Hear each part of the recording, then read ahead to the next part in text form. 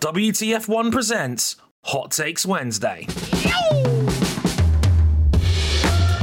Welcome back to Hot Takes Wednesday. I'm your friendly neighborhood host, Dre Harrison. It's the show with your hot takes and our even hotter opinions. And joining me in the other chair once again this week is Miss Charley Williams. Hello, Charley. How's it going? Hello, it's going well. I've every time I'm back, it feels like it's been so long, and I don't know why.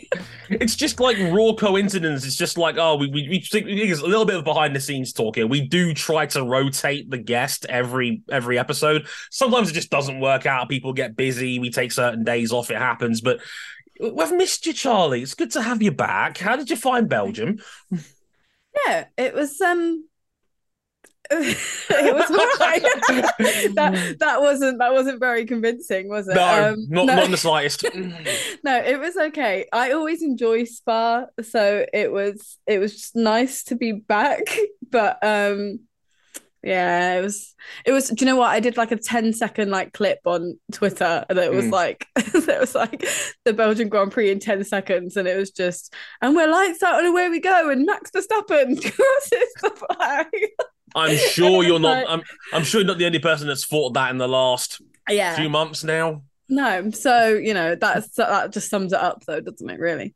It more or less. I mean, we're trying to cook here. We're trying to do something, but the sport is not giving us all that much to work with at the moment, unless you're into midfield fights, which we'll get into a little bit in the show, because, hey, one of the takes might involve that a little bit. But, hey, for those who are new here, because as I always say, every podcast is someone's first, you, the fine WTF1 audience, can send us your hot takes. Normally, via Twitter. Then we put a tweet out every Monday.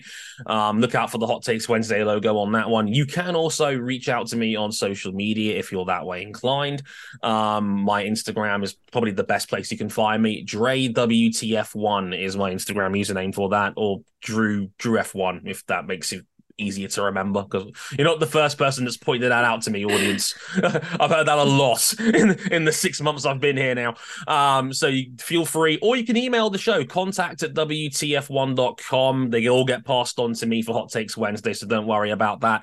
That's another way you can get involved if you want to send in your take via email, and we've had a couple of those in as well. So thank you for sending all of those in. Once we get all these takes, me and our lovely guest, Charley, in this case, will evaluate the take. We'll give ourselves some opinions on it, and then we'll score it on a scale of 1 to 5. 1 being that we strongly disagree with it, and 5 being that we strongly agree. Look out for the best of edition as well towards the end of the year, because I'm keeping them all in a special vault. I've opened it up a little bit more. It's not just going to be double 1s and double 5s anymore. I've got it all timed out, and we'll actually look back and see over the course of the year just how wild and wacky some of these takes ended up aging. Some like milk, some like a fine wine. We'll have to wait and see. Thankfully, I'm still alive after last week's bold gambit that was put out there that Logan Sargent might end up in the points. He was running 10th at one point, and I'm not going to lie, I was very nervous. Thankfully, and I don't mean this thankfully because I love Williams, but, them having a free stopper certainly didn't help the matters on that one. So I kind of got away with that one there for a second. But Logan, don't scare me like that, okay? I almost have to pay out 2 bets in the space of a month. So that's been fun. Right, shall we do the next episode of Hot Takes Wednesday, Charley? We shall. Let's go. Let's do it. Take number 1 comes from Josh Potts. And Josh Potts asks, or says, I should say, Lando Norris, despite being the best driver on the grid who hasn't won a race, will not be the next new race winner.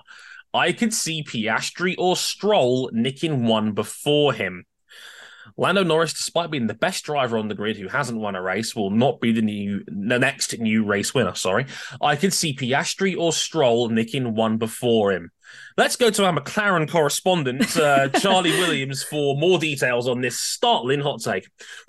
No. No, that's all I have. No. Thanks for coming, everybody. Well, right. Well, let's go back to the first part of that. Yes, he is the best driver on the grid that hasn't won a race, if not better than some of the drivers that have won a race. I really hate the whole Lando no wins thing. I appreciate that in Russia he essentially threw away a win, which wasn't entirely his fault. That decision to stay out wasn't just him. But even in the likes of Monza, he could have won that race if the team had let him battle Daniel. In fact, I'm fairly confident in saying that he would have overtaken Daniel, but the team decided that a 1-2 was more important than throwing potentially nothing had they, collided or anything, which it was at the time. Lando is honestly, I mean, I don't know how many times I've said this on this podcast. He is a future world champion. I am 100% certain in that. He's an incredible driver. And don't get me wrong, so is Oscar. I'm so impressed with him this year. A little admission.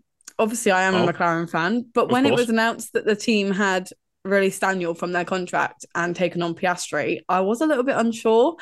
I've followed Oscar throughout his junior career. I know how impressive he is, but I just wasn't sold. And I don't know what it was. I don't know if it was the prospect of having, two very young drivers on the team. We've seen in recent years that hasn't always gone very well.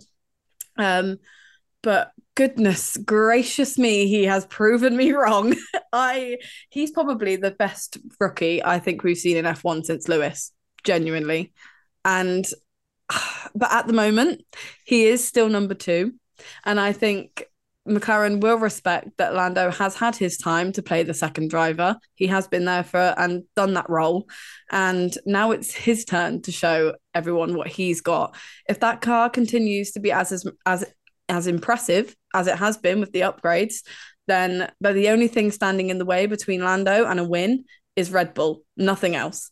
And I'm not even going to acknowledge the Stroll part of that question because that is just an absolute, that's just BS. It's a howler. I'll tell you how I feel about most of this. I haven't got my phone on me, but somebody on Instagram DM'd me today with the exact sentence for a potential hot take submission of Piastri is the best rookie since Hamilton. I was like, my eyeballs lit up. I might have to actually dig out my phone and give this person a shout out because I think it's only fair. Give me just a second. I need to find this person. I've just found my phone now. I'm going to tell you who it was because I think it's only fair that I give the person its due because I think it's a very interesting perspective because we have been spoilt for young drivers in recent times, and despite that, there's a lot of excitement in the air regarding Piastri, and I think a lot of it is valid and a lot of it is fair because I agreed. I generally was unsure. So the person was Alex Ranyard. So Alex, shout out to you because he literally sent in Piastri is the best rookie since Hamilton. A lot to discuss there, I think. And I said to him, I like it. That's just my burner account. So of course it was. What a surprise. So Alex, shout out to you. You kind of made the show, but not really. But I hope that makes up for it a little bit. But yeah, I was going to say, there was reasons to be doubtful about Piastri. Yes, he'd flown through the juniors, winning Formula Renault and then Formula 3 and 2 in a 3-year span is nuts. But he did sit a year out as part of the Alpine Academy. We hadn't really known what he was capable of in a car. Yes, he had the junior record, an outstanding junior record, won them all as rookies as well. So on paper, you'd think he was really good, but you never quite know once you're a year out of the car. You might be rusty. I mean, it was a team that had just decided to pay Daniel Ricciardo a bucket load of money not to come to work. And Ricciardo was a great driver who's had a fantastic career. There was a lot of ways this could have gone wrong.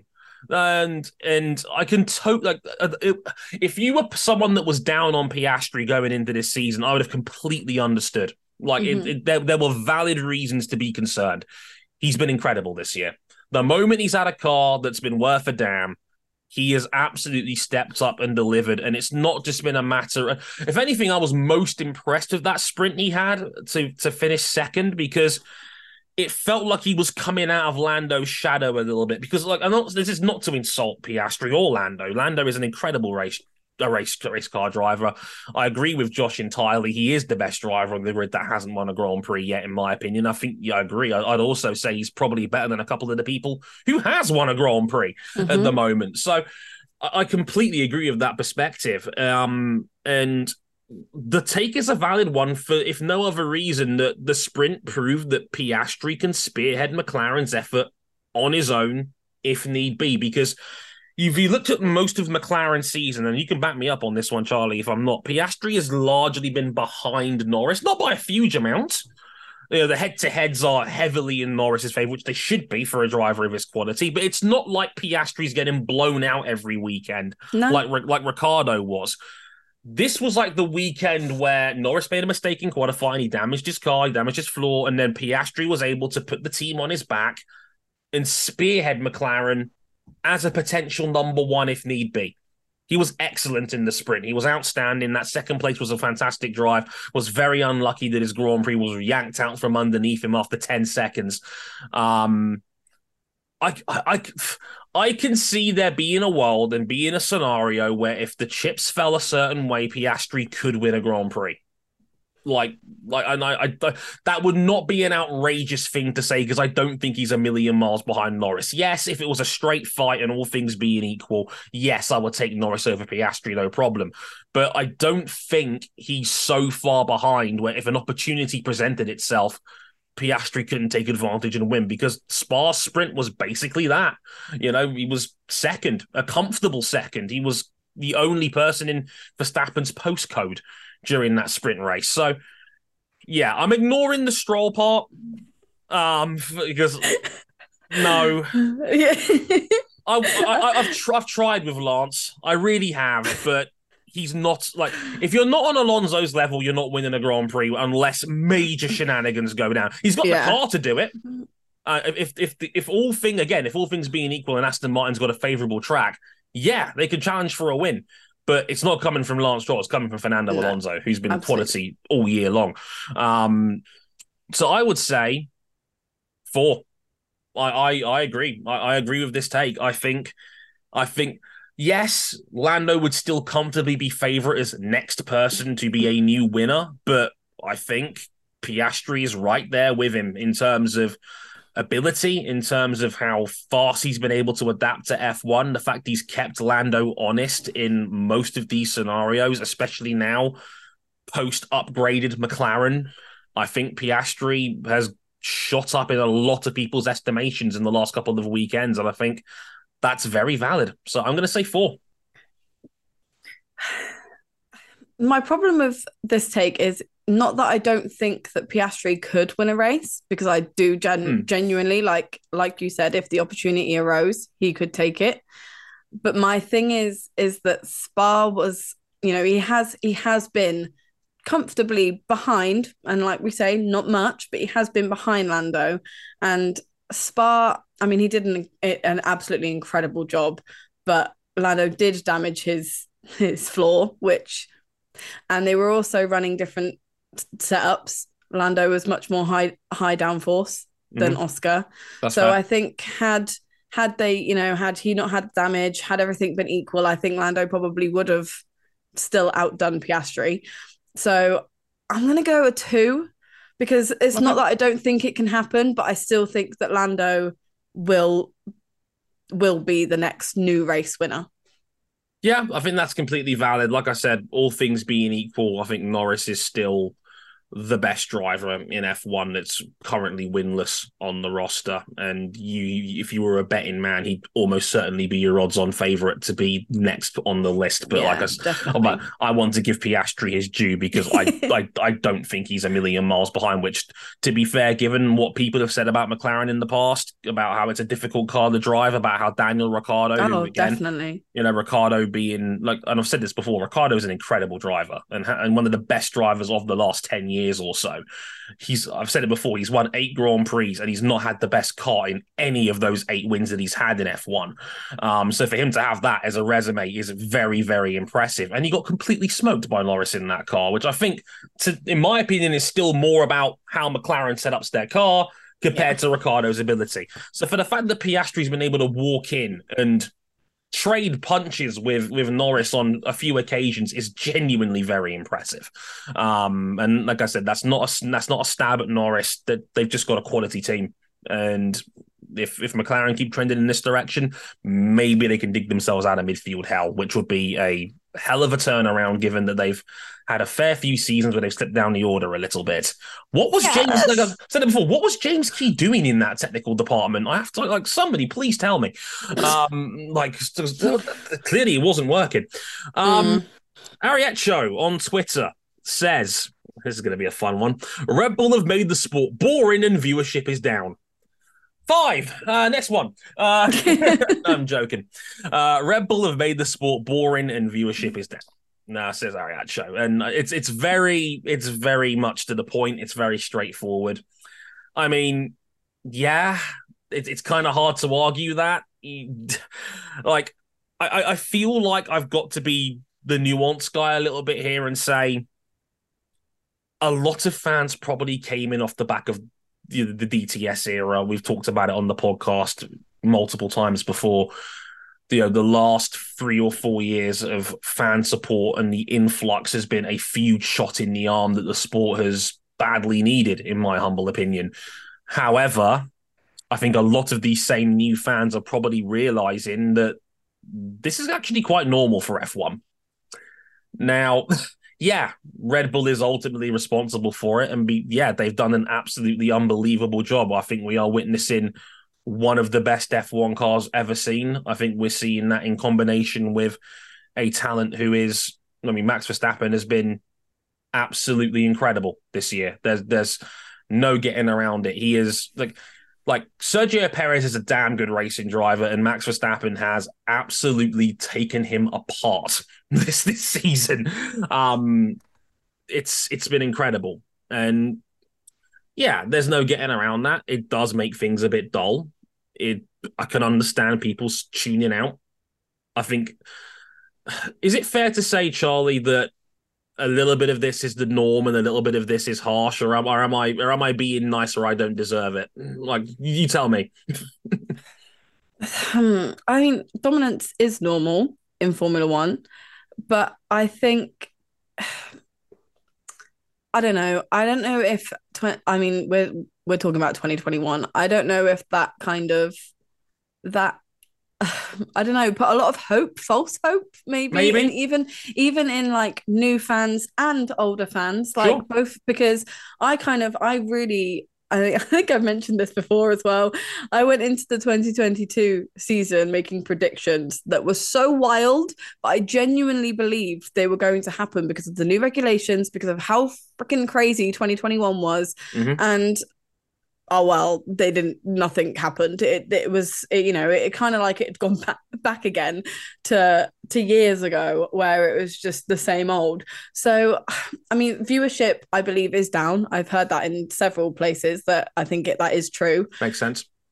Although dominance in Formula One wouldn't make me stop watching the sport, I've been a fan long enough to know that it kind of is a vicious cycle. You get one team at the top, they change the regulations, that team goes, another team comes. It's just the way it is. But I can understand why people have lost interest, particularly if, like you said, they've only really started getting into the sport over the last few years. I don't want to take anything away from Red Bull here. What they've achieved is absolutely incredible, and it's history in the making. And I think that itself is exciting. But I think we discussed this last time. This was a take on our last Hot Takes Wednesday, was for me personally, I need a championship fight, or at least if not a championship fight, at least some drivers battling for a win. I need that as a source of entertainment for me to really sit and say, oh my goodness, I love Formula One.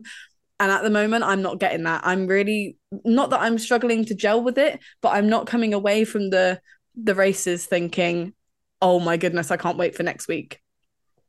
That's entirely fair. Look, first and foremost, I've said it before on this show many a time, how you consume your sports is ultimately down to you. That's completely subjective, and it's absolutely understandable if, this idea of Red Bull going to every race weekend, you kind of know in the back of your head. I mean, look, we found out on Friday that Verstappen was getting a 5-place grid drop because of an extra gearbox parts he had taken. And the general discourse on my Twitter timeline was, oh, when does he take the lead then? Lap 3, lap 4, what? It's it's anti-intrigue at this point, and that's completely fine. Like, sport is an entertainment endeavor. It's why Formula One changes the regulations every few years in the first place. They are trying to avoid such dominance like this, but it's that classic case of juggling sports and the integrity of a sport and the entertainment side of it, because if the entertainment side dies, then no one watches it. Your sport dies anyway. So there's always going to be that tug of war between those two elements, because sometimes they are going to conflict with each other. You know, people talk about recent news about maybe trying to balance the power units out, fears about the 2026 regulation changes that are coming up. And, you know, are people genuinely complaining because it's a valid complaint, or is it more politics from team bosses saying, hey, we want our power units to be better so that we can go and dominate the next set of regs? This is what F1 is like. Like, often the true entertainment for me is the politics that come with it, because that's what truly makes the sport go round. And the action can be boring. And look, me personally, I actually quite enjoyed Belgium. I thought some of the midfield fighting was genuinely really intriguing. And, you know, some of those cars like Sonoda and Albon and Sargent and the Alphas were genuinely in the wars all race long. And I thought that was actually quite fun. But I completely understand if you're a sports fan, you're always going to care most about who wins and who loses. And the idea of wanting a title fight, wanting genuine intrigue for the win, that's absolutely fine. And I will never argue with anybody who wants their sport to be that way. I really I don't know what it is. I really just can't sit there and be like, yeah, P6. Like, I just, I don't know. Yeah. I don't know what it is. And I completely understand. Like, you know, I tweeted about this the other day and somebody was like, oh, did you say this when Hamilton was dominating? Yes, actually, I did. Yeah, I say it in every dominant era that we've ever had, because I probably wouldn't say it if it was McLaren. I'm not gonna lie, because we will have our favourites. Yeah, because I'm gonna soak in that glory for as long as it takes. But that doesn't stop. Every other dominant era, I've always said it is boring. But that's not gonna, as I said, that's not gonna stop me from watching the sport. I still love it. It doesn't make any difference to me. If I sit there bored, I'm still watching cars go round. So that's all my excitement levels need. But I cannot personally. I just cannot get excited by a midfield battle. No kind of midfield battle is going to fill that void for me, which is fine. Yeah, I love football, and Man City's won 5 out of the last 6 Premier League titles. And I'm a United fan, and I've got even more reason to be pissed off about that. So I know exactly how that feels. It's not going to stop me from enjoying the sport at its face value.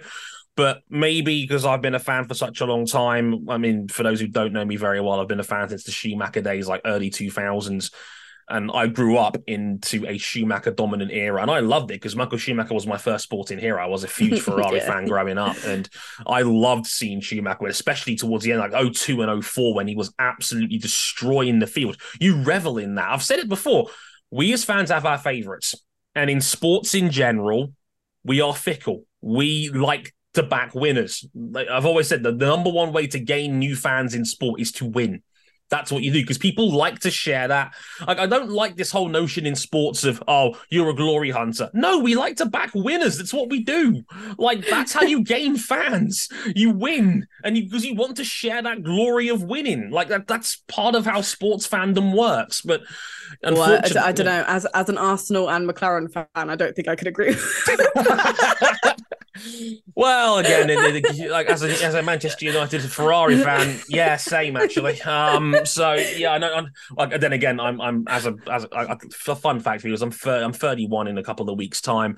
I had both of those franchises have more than their fair share of glory in the last 20 years or so. So I'm the last person that has the right to complain if I'm being valid about this. But that swings and roundabouts. That's sport for you.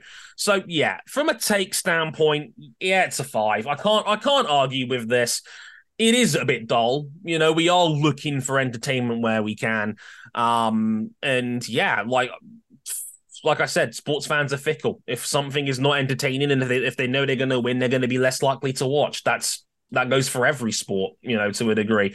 Formula One is no different. Well, I would put an asterisk next to that 5 though and say it ultimately depends on how you feel about Red Bull. Because I think if your favorite driver and your favorite team was the one doing the winning, I think you'd be a bit more likely to turn a blind eye to that. And I don't think Red Bull and Verstappen are as popular as, say, Lewis Hamilton at Mercedes. If it was Sebastian Vettel winning again right now, I think we'd all be feeling a little bit different about his wholesomeness, Mr. Uncle of the Grid winning all the time. Because everybody's got their favourites.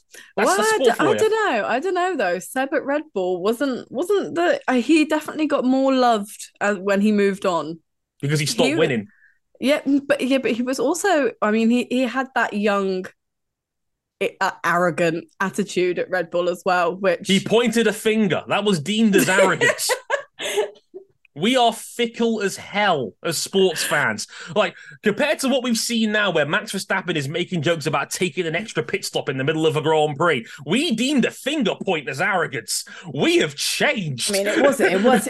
I don't know. It wasn't just that, but that's a conversation for another time. We only have so much time on Hot Takes Wednesday, and if Charley gets wound up, we could be here for the next 2 hours. So best to move on before she goes on another tirade. Take number 3 comes from Don Fisher, and Don Fisher says Dan Ricciardo will drive so well for the rest of the year that Yuki Tsunoda will not have a seat in 2024. Dan Ricciardo will drive so well for the rest of the season that Yuki will not have a seat next year.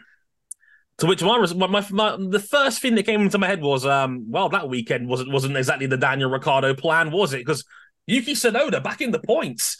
A precious point for AlphaTauri in 10th place for Yuki, and had a fantastic Grand Prix. I think one of his best of the year, I would argue.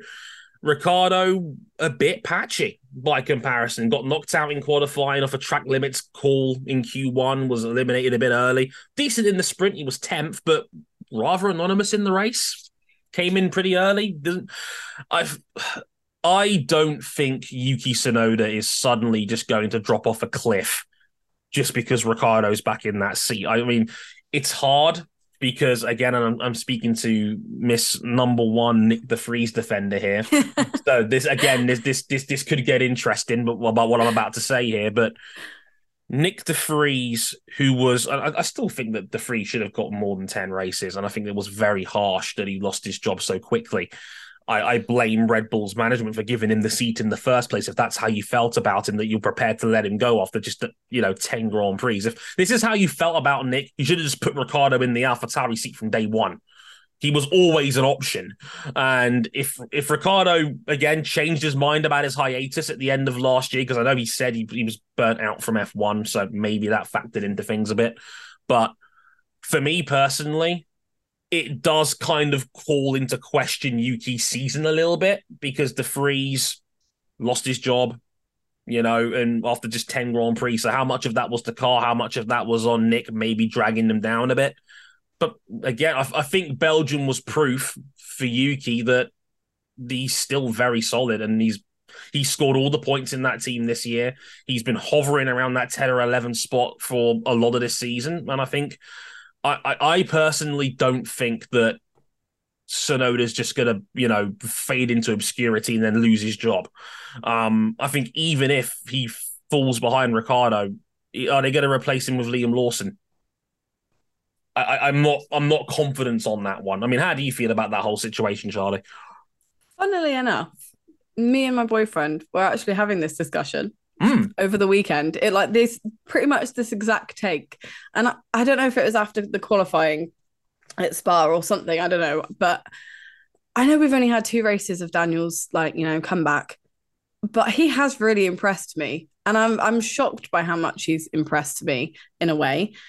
To come back into a team after, 8 months or whatever it was, after not driving a car or even properly training or anything, I am genuinely really impressed.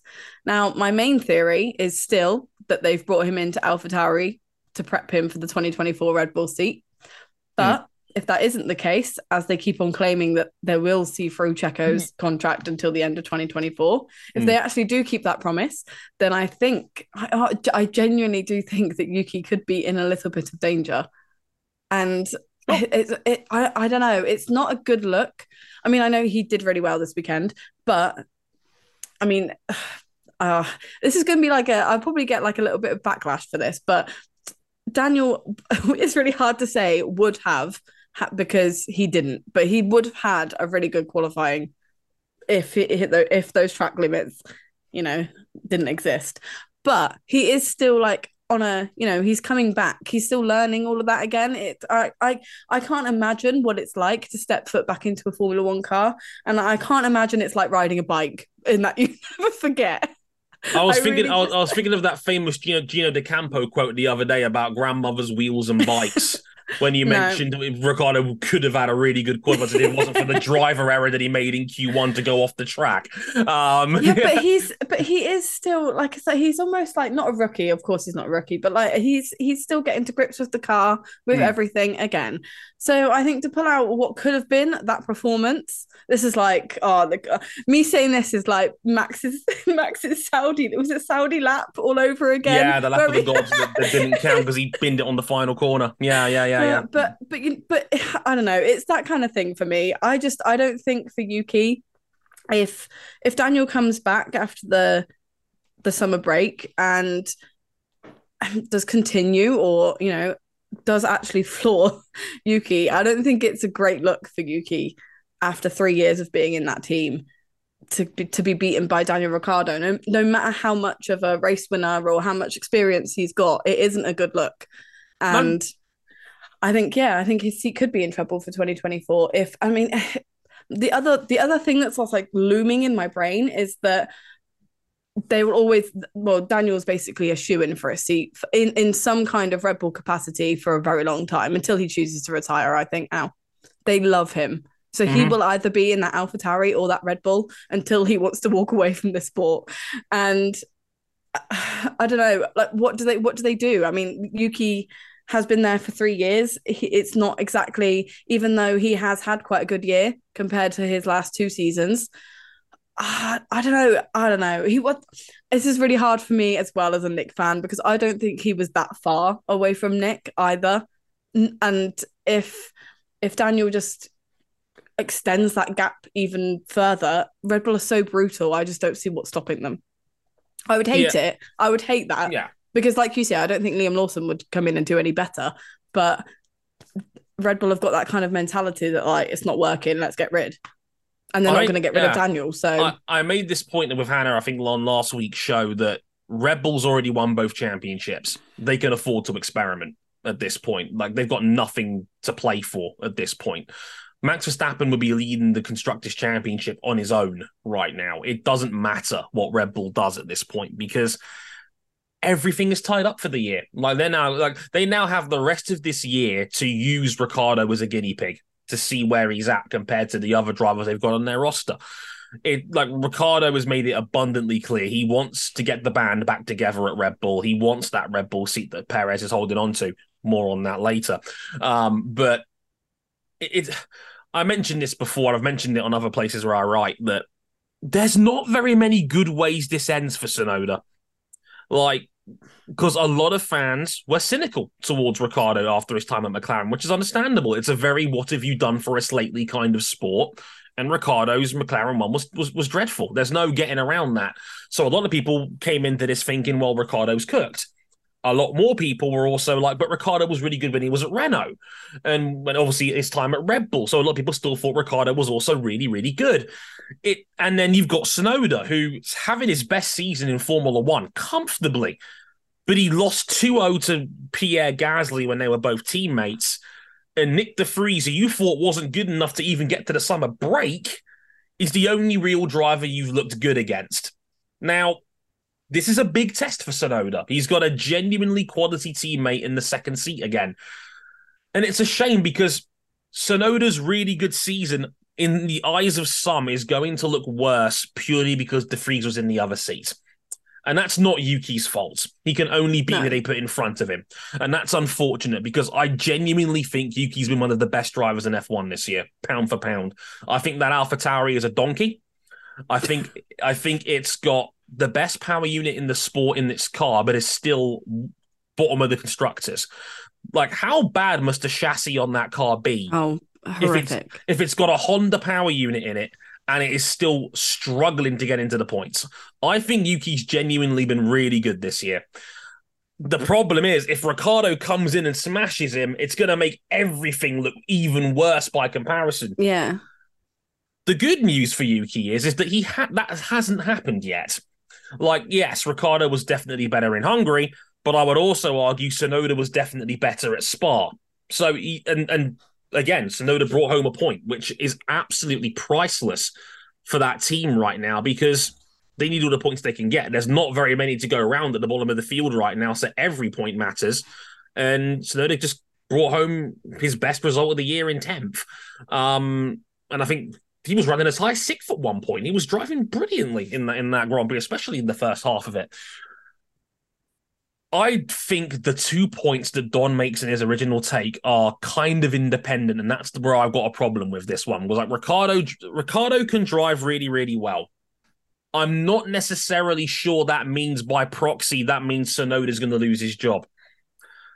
I think both can coexist. And honestly, if you're AlphaTauri and this is how your two drivers are getting down right now, the drivers are not the problem. Your setup is fine. You can have Ricciardo. If he's slightly better than Tsunoda, fine. It's Daniel Ricciardo. He's won 8 Grand Prix. Like, that's a really good driver to have in your team. Like, a proven winner, a guy that's been a driver of the year candidate multiple times.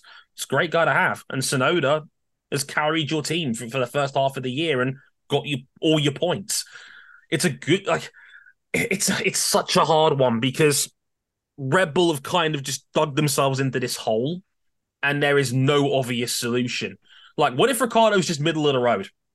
What the hell do you do then?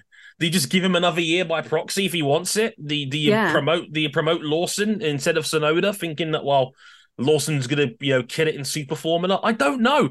It's a really difficult one, this. I put in a new rule on last week's show that I would only use the 3 rating once per episode, and I might have to use it here because this is difficult. I don't think Ricciardo is going to outshine Tsunoda over the rest of the year that much to the point where they're talking about Yuki losing his job. So with that in mind, I'm going to say 2. If for no other reason that I think Tsunoda's been good enough where I think he can hold his own against Ricciardo, even though on paper Ricciardo is a better driver. That's... it's tough. I'm going to stick with 2. I'm going to stick with 2. I've had to go back and forth in my head about this a few times, but I'm going to say 2 on that one.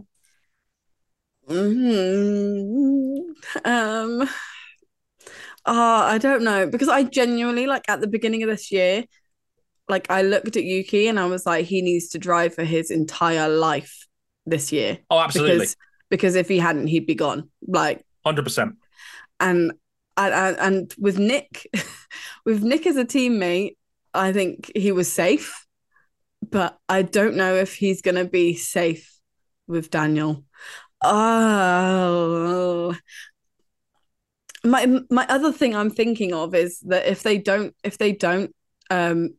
move Daniel to Red Bull until 2025 and they do honor Perez's contract, will they just keep them both together because the remaining amount of races isn't enough to prove that Yuki isn't worth a seat?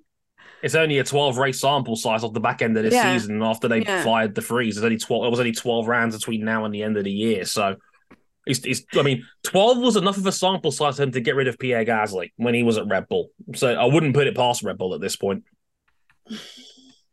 Tough one. I'm gonna be that person. I'm gonna go 3. I'm gonna be a fence sitter. The audience does not like fence sitters on this show. I've come to that conclusion from the tweets and emails I've gotten over the times with BB and host, but I think forgive us on that one because that is a genuinely hard one from the 2 races we've seen so far.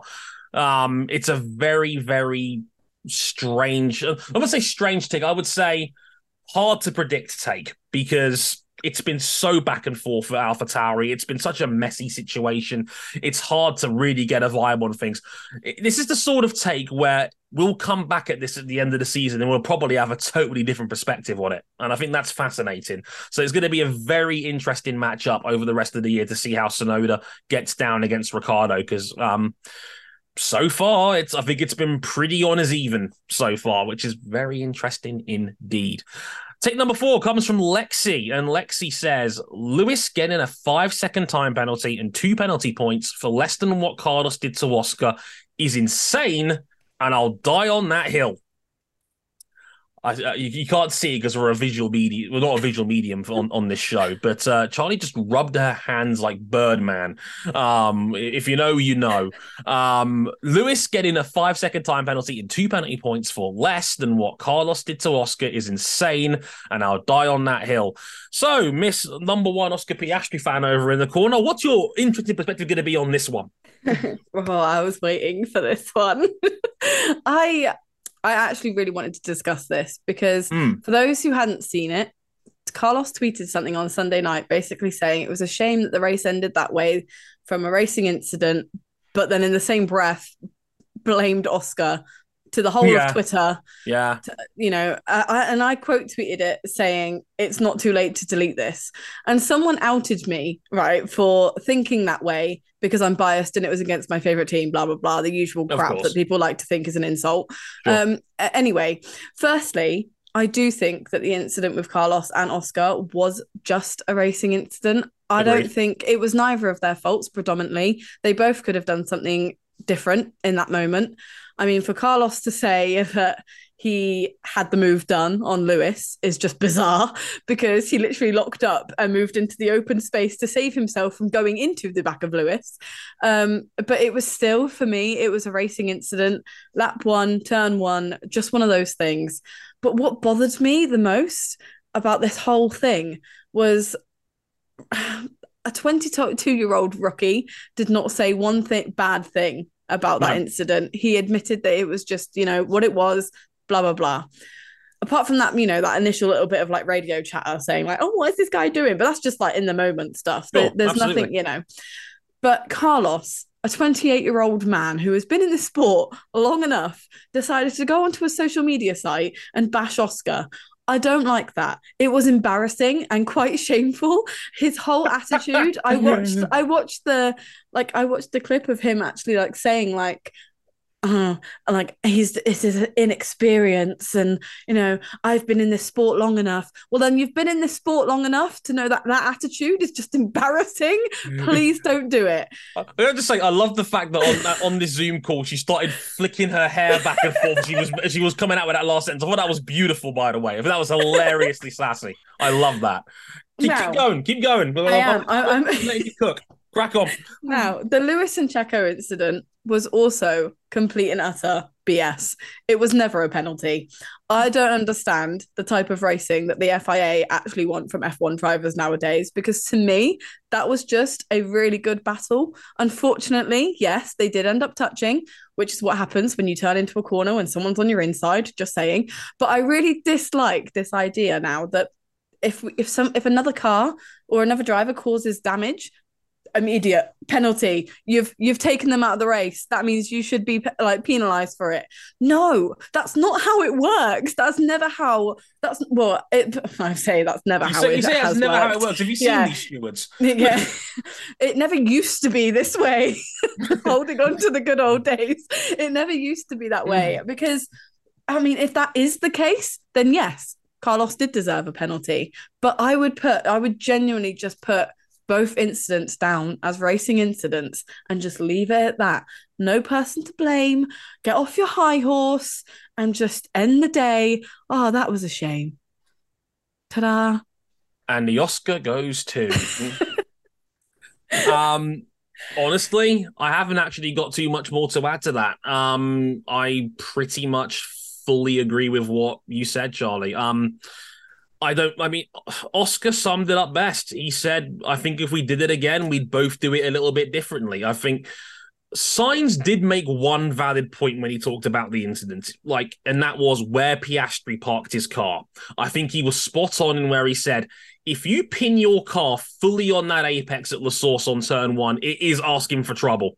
It has had multiple incidents off that corner in the past. That I do agree with. However, before you jump in, Charley, because I know what you're like, I could see you foaming at the mouth here. I do agree that Carlos was predominantly to blame for that incident. He locks up, he loses control of his car going into turn one, and he shoots that gap in the middle of Piastri on the inside and then Hamilton on the outside. He did not have full control of his vehicle. And I think he was asking for trouble the moment he locks up. I think at that point, he's almost choosing what accidents he wants to have at that point. I don't think it's a massive incident. I don't think it was worthy of a penalty. It was a minor mistake, and the contact was light. It wasn't huge. I mean, yeah, the punishment didn't fit the crime for both parties. I don't think it was something that should have warranted both cars failing to finish in the end. I think, I don't think it was a huge mistake from Carlos Sainz. I don't think I'd apportion predominant blame enough to penalise him either. I think that was a pretty bog standard lap one, turn one incident to me that just happens sometimes. So I didn't think anything of that Sainz Piastri incident, even if Charlie took it to a whole nother level about how to conduct yourself on social media. Something that, I'm very good at, of course. Anyway, so yeah, and to relate that to the Hamilton Perez sprint incident, yeah, I fully agree. That was a racing incident. I think, yes, Hamilton does understeer a little bit, and Checo does give him plenty of room. Checo is in no way responsible for what happened there. Hamilton did understeer into Perez's sidewall, but it's a very light touch, and you don't punish people based off the consequences of the incident. You punish them based on the incident itself, and it was very light incidental contact that, unfortunately, Perez was very unlucky that it caused such a huge amount of damage. It ended his race. That was unfortunate, and Perez was unlucky in that regard. But I don't think what Hamilton did in that heat of the moment, in that incident itself, was warranted of a 5-second penalty. I suspect what happened there was because Perez had that damage and because it ended his sprint, I think maybe that swayed the stewards into thinking, well, we can't let that one go unchecked. I hate that, though. I think so. I agree with you. I don't think that's how they should adjudicate these incidents, but I think that's what the stewards were probably thinking. Do you not think that discourages racing, though? Because, to a degree, yeah. I don't know. I actually disagree slightly. I think Checo probably could have left a little bit more space than he did. I think he was fine. But I don't know. The whole incident still, to me, was a racing incident. And agreed. I don't know. I don't know what kind of racing the FIA, like I say, I don't know what they expect, because if we want to see these good battles, which at first, like when, you see them going at it and you're like, yeah, like, let's go. And then like they touch and you're kind of like, oh, all right. But it was still okay. And then you just see this massive gaping hole in Perez's, which is, I get why people were frustrated and why they think it deserved the penalty because of that. But I don't know, like you said, the consequences, you don't, why you don't, what's the word? I think you don't penalize for the consequence. You penalize for the crime. Yeah, and for me, not to keep the law theme going for a second here, I don't think the punishment fit the crime in either instance. Perez didn't deserve to have his race ended because of again, a very light nudge from Hamilton that just happened to punch his side pod completely out. That was unfortunate. I mean, we've already had one of those earlier this year with Verstappen in Baku's sprint, and George hit him there, and it did hurt Verstappen's car a bit, but it wasn't, race ending. It's just one of those things, unfortunately. I agree with you, Charlie, that we probably need to loosen up a little bit on that, because I think you're right. I think it could discourage harder racing, and I don't think that's something this sport has the luxury to be trying to potentially back down on. I think, especially at the moment. Yeah, I think Perez was unlucky. I think that's just one of those racing deals where he just has a hole punched out of his car. I don't think Hamilton, what he did, I don't think it was malicious or anything like that. I think it was just unfortunate. Yes, if you're going to apportion blame, I think the majority does go to Hamilton, but I also don't think that was enough to warrant a penalty. I think that was very harsh. The penalty points thing I'm not bothered about, because the only penalty point that matters is your 12th. The Yeah. other, like, so, Hamilton's not going to be doing 6 of these a year where he has to worry about getting a race ban. So for me, like, the penalty point thing is meh, whatever.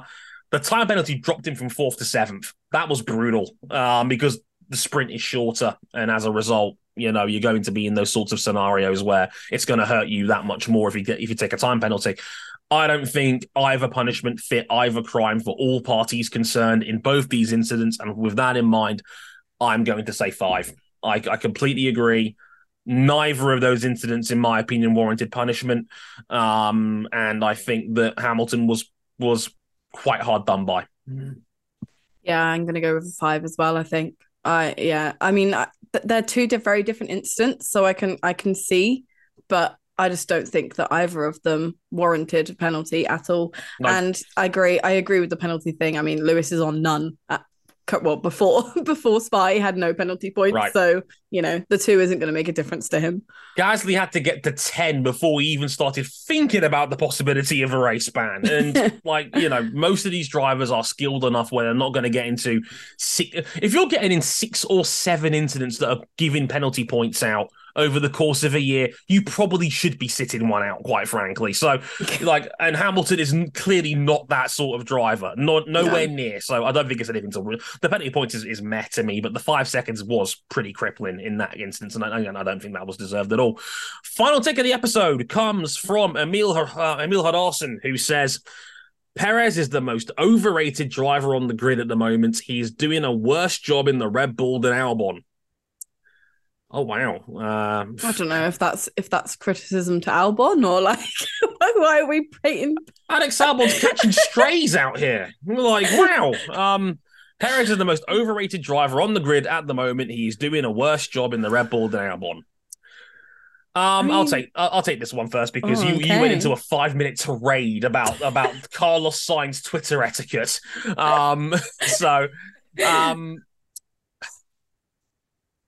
Let's not revise history too hard here on this, is what I would say.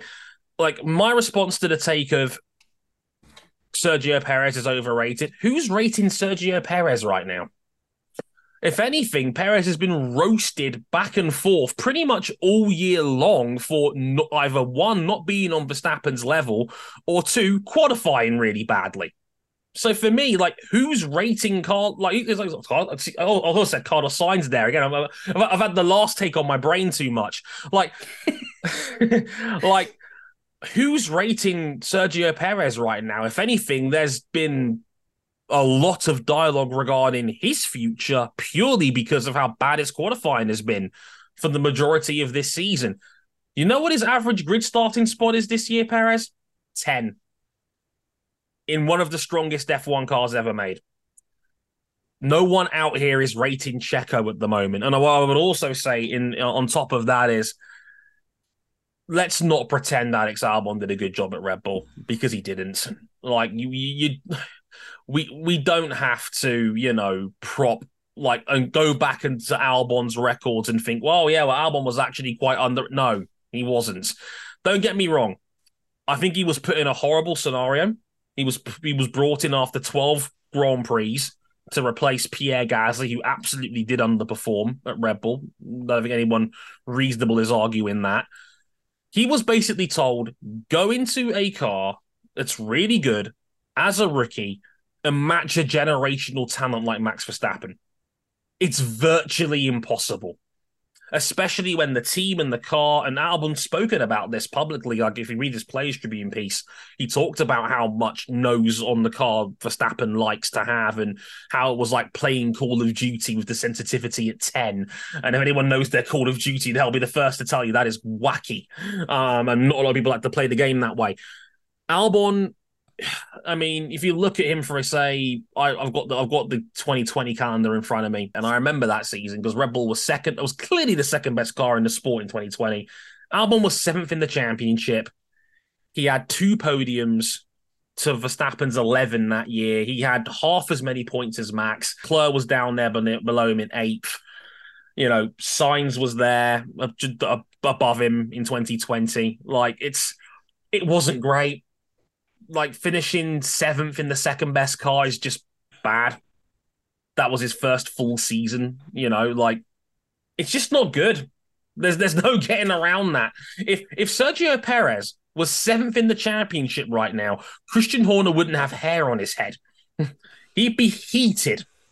So for me, no, I disagree with this take. Like Perez is not getting flowers from people right now for how well he is or isn't driving. He just had a race where he effectively started the first lap in the lead and then was beaten by Max by 22 seconds when he passed him on lap 17. Like, who's rating Checo right now? If anything, half of the sport wants him out of that seat for somebody else. So I can't get there on that one. Charlie, how do you feel about it? I mean, this is how much I didn't think about Albon being in Red Bull, because I thought the take was like comparing him to how he's doing in Williams at first. And I was like, how am I going to compare Red Bull to a Williams? I can see how you came to that conclusion, to be fair. So that just says everything about Albon's season in Red Bull. If I can't even, if my brain doesn't automatically go, oh yeah, that's what he was doing. But anyway, I wouldn't say Perez is overrated. There certainly isn't a huge amount of praise for him at the moment, both within the team or on social media from fans. So definitely not overrated. Perez is a good driver, and I genuinely think what's happened this season is that at the beginning he genuinely thought he had what it took to fight Max for the championship, and once that started to unravel, the pressure stacked up and he began to unravel further. I know people say it a lot, but it really isn't easy being a number two driver, particularly to a driver you know deep down that you will never be on their level. I think a lot of people do forget that he is still P2 in a championship, and although it is in an absolute rocket ship, and some people probably think that they could jump in that car and get to P2, that doesn't happen. I mean, I would be dead within a first corner if I jumped into that Red Bull. So I don't know. I think I just really hope now for Checo's sake that he just gets out of his own head a little bit. He comes back and he has thrown away any kind of like any thought that he's in contention for this championship, and he comes back and he just refocuses on securing P2 and gets back on form, because at the beginning of the year he was, I think he started off really strong, and I just think that worrying about what his teammate was doing ruined that. I genuinely do think it was just all in his head. So no, I don't think he's doing an awful job at Red Bull. He's not doing a Max Verstappen, because he isn't Max Verstappen. No. And that's normal. I don't think, unless you're gonna hire one of the top drivers to go alongside Max, you ain't getting anywhere nearer, I don't think, than what Checo is currently. Unless you're hiring like a Leclerc or a Norris or a Hamilton, or any of those drivers that are very, very widely regarded as some of the best in the sport. They aren't getting close. Anybody else isn't getting close to Max. He is a world-class driver. So no, I don't think that Perez is doing horrific. I think people do, and I know we poke fun at it as well, whether he's going elsewhere or whatever. My only worry is that Red Bull think that he's doing horrific, because they do compare everybody to Max. Yeah. And that's wrong, because they shouldn't, and then they should know that it's not a fair fight. No, they should know that. But it seems that doesn't go into their brains when considering other drivers. So that's what I worry about more for Checo. It's not that he's actually doing a bad job. It's that Red Bull will just be like, you're doing a bad job because you're not on Verstappen's tail. This was the Red Bull master plan from the 1 year that Verstappen was in single seaters when he was in European Formula 3. This has been a decade in the making for Red Bull. They've butchered careers and shoved people to the side out of nowhere to make Max the centerpiece of this team. It's worked. No one can argue that it hasn't worked. He's going to win his third world championship. long before this season is over. And with that third title, you're genuinely looking at one of the best F1 drivers of all time. But you can't sit there, have this massive master plan, build this entire team around this generational prodigy, and then tell the other guy, go match him. It's not fair. It's not a fair fight. Now, yeah, Perez has probably slipped a little bit, even compared to some of the other more famous number twos we've had in recent F1 history, like a Rubens Barrichello or maybe a Mark Webber. Ironically, another Red Bull guy that came in from outside of their system when Vettel was their guy. Yeah, like Perez has underperformed a little bit this season, quite a lot, depending on who you ask. If he brings home a comfortable second in the championship, no one's going to complain. Like, no one reasonable should complain about it. You are comparing a Hall of Very Gooder in Sergio Perez to one of the greatest of all time. Yeah. And someone's going to lose that fight, and chances are it's going to be the guy that hasn't had all the backing, all the support, and all the input for the last half decade. And that's taking nothing away from Max. He has deserved and earned that right, without question, because he's been an incredible talent for almost a decade already. But no, he's certainly been better than what Albon was, without question, in the Red Bull. And I don't think anybody is sitting here saying, you know who's really underrated? Sergio Perez. No! Like, I can't get there on that one. So I'm going to say 1 on this one, because, again, Albon lost his job for a reason. He wasn't good. And he was significantly worse than Max in the same machinery. And as much as it's ruthless and harsh, that's how this sport gets down. That's how Red Bull gets down. Is it to their detriment sometimes? Absolutely. But if they can produce someone like a Vettel or a Verstappen, hell, even a Ricciardo to a lesser degree, they're mission accomplished. And it's working because they've developed an incredible car, and Verstappen knows how to master it. And that's right now all they need. So I'm going to say 1. Albon wasn't great in a Red Bull. You don't need to use him as a shield to poke at Perez to say, oh, Perez is worse. No, he's not. Perez isn't as bad as what Albon was, but I'm not saying Perez has been good either. But there's levels to this. So I'm going to say 1. Yeah, I think I'd go 1 too. I mean, and it's nothing against Albon as well, because I think he is a brilliant driver. And I have wondered this season whether Red Bull have looked on him and thought, what did we do there? Because he genuinely has been very impressive, and you can tell he's a very solid driver. He's been great this year, absolutely. And I just don't think he was, 1, ready for Red Bull, and 2, again, comparing him to Max Verstappen is never going to work. So it's not a fair fight. It's an inherently unfair fight. And I think that's something that a lot more people need to take into account when evaluating second drivers. The issue I had with Perez was that he was opening the door for other cars beneath them in the fight to potentially take points off them. It's not going to be a huge problem this year because Red Bull got such a dominant car anyway, it doesn't matter. But if we had a closer field, this might be an issue. If you want the walk-in case study for that, it's Lance Stroll at Aston Martin.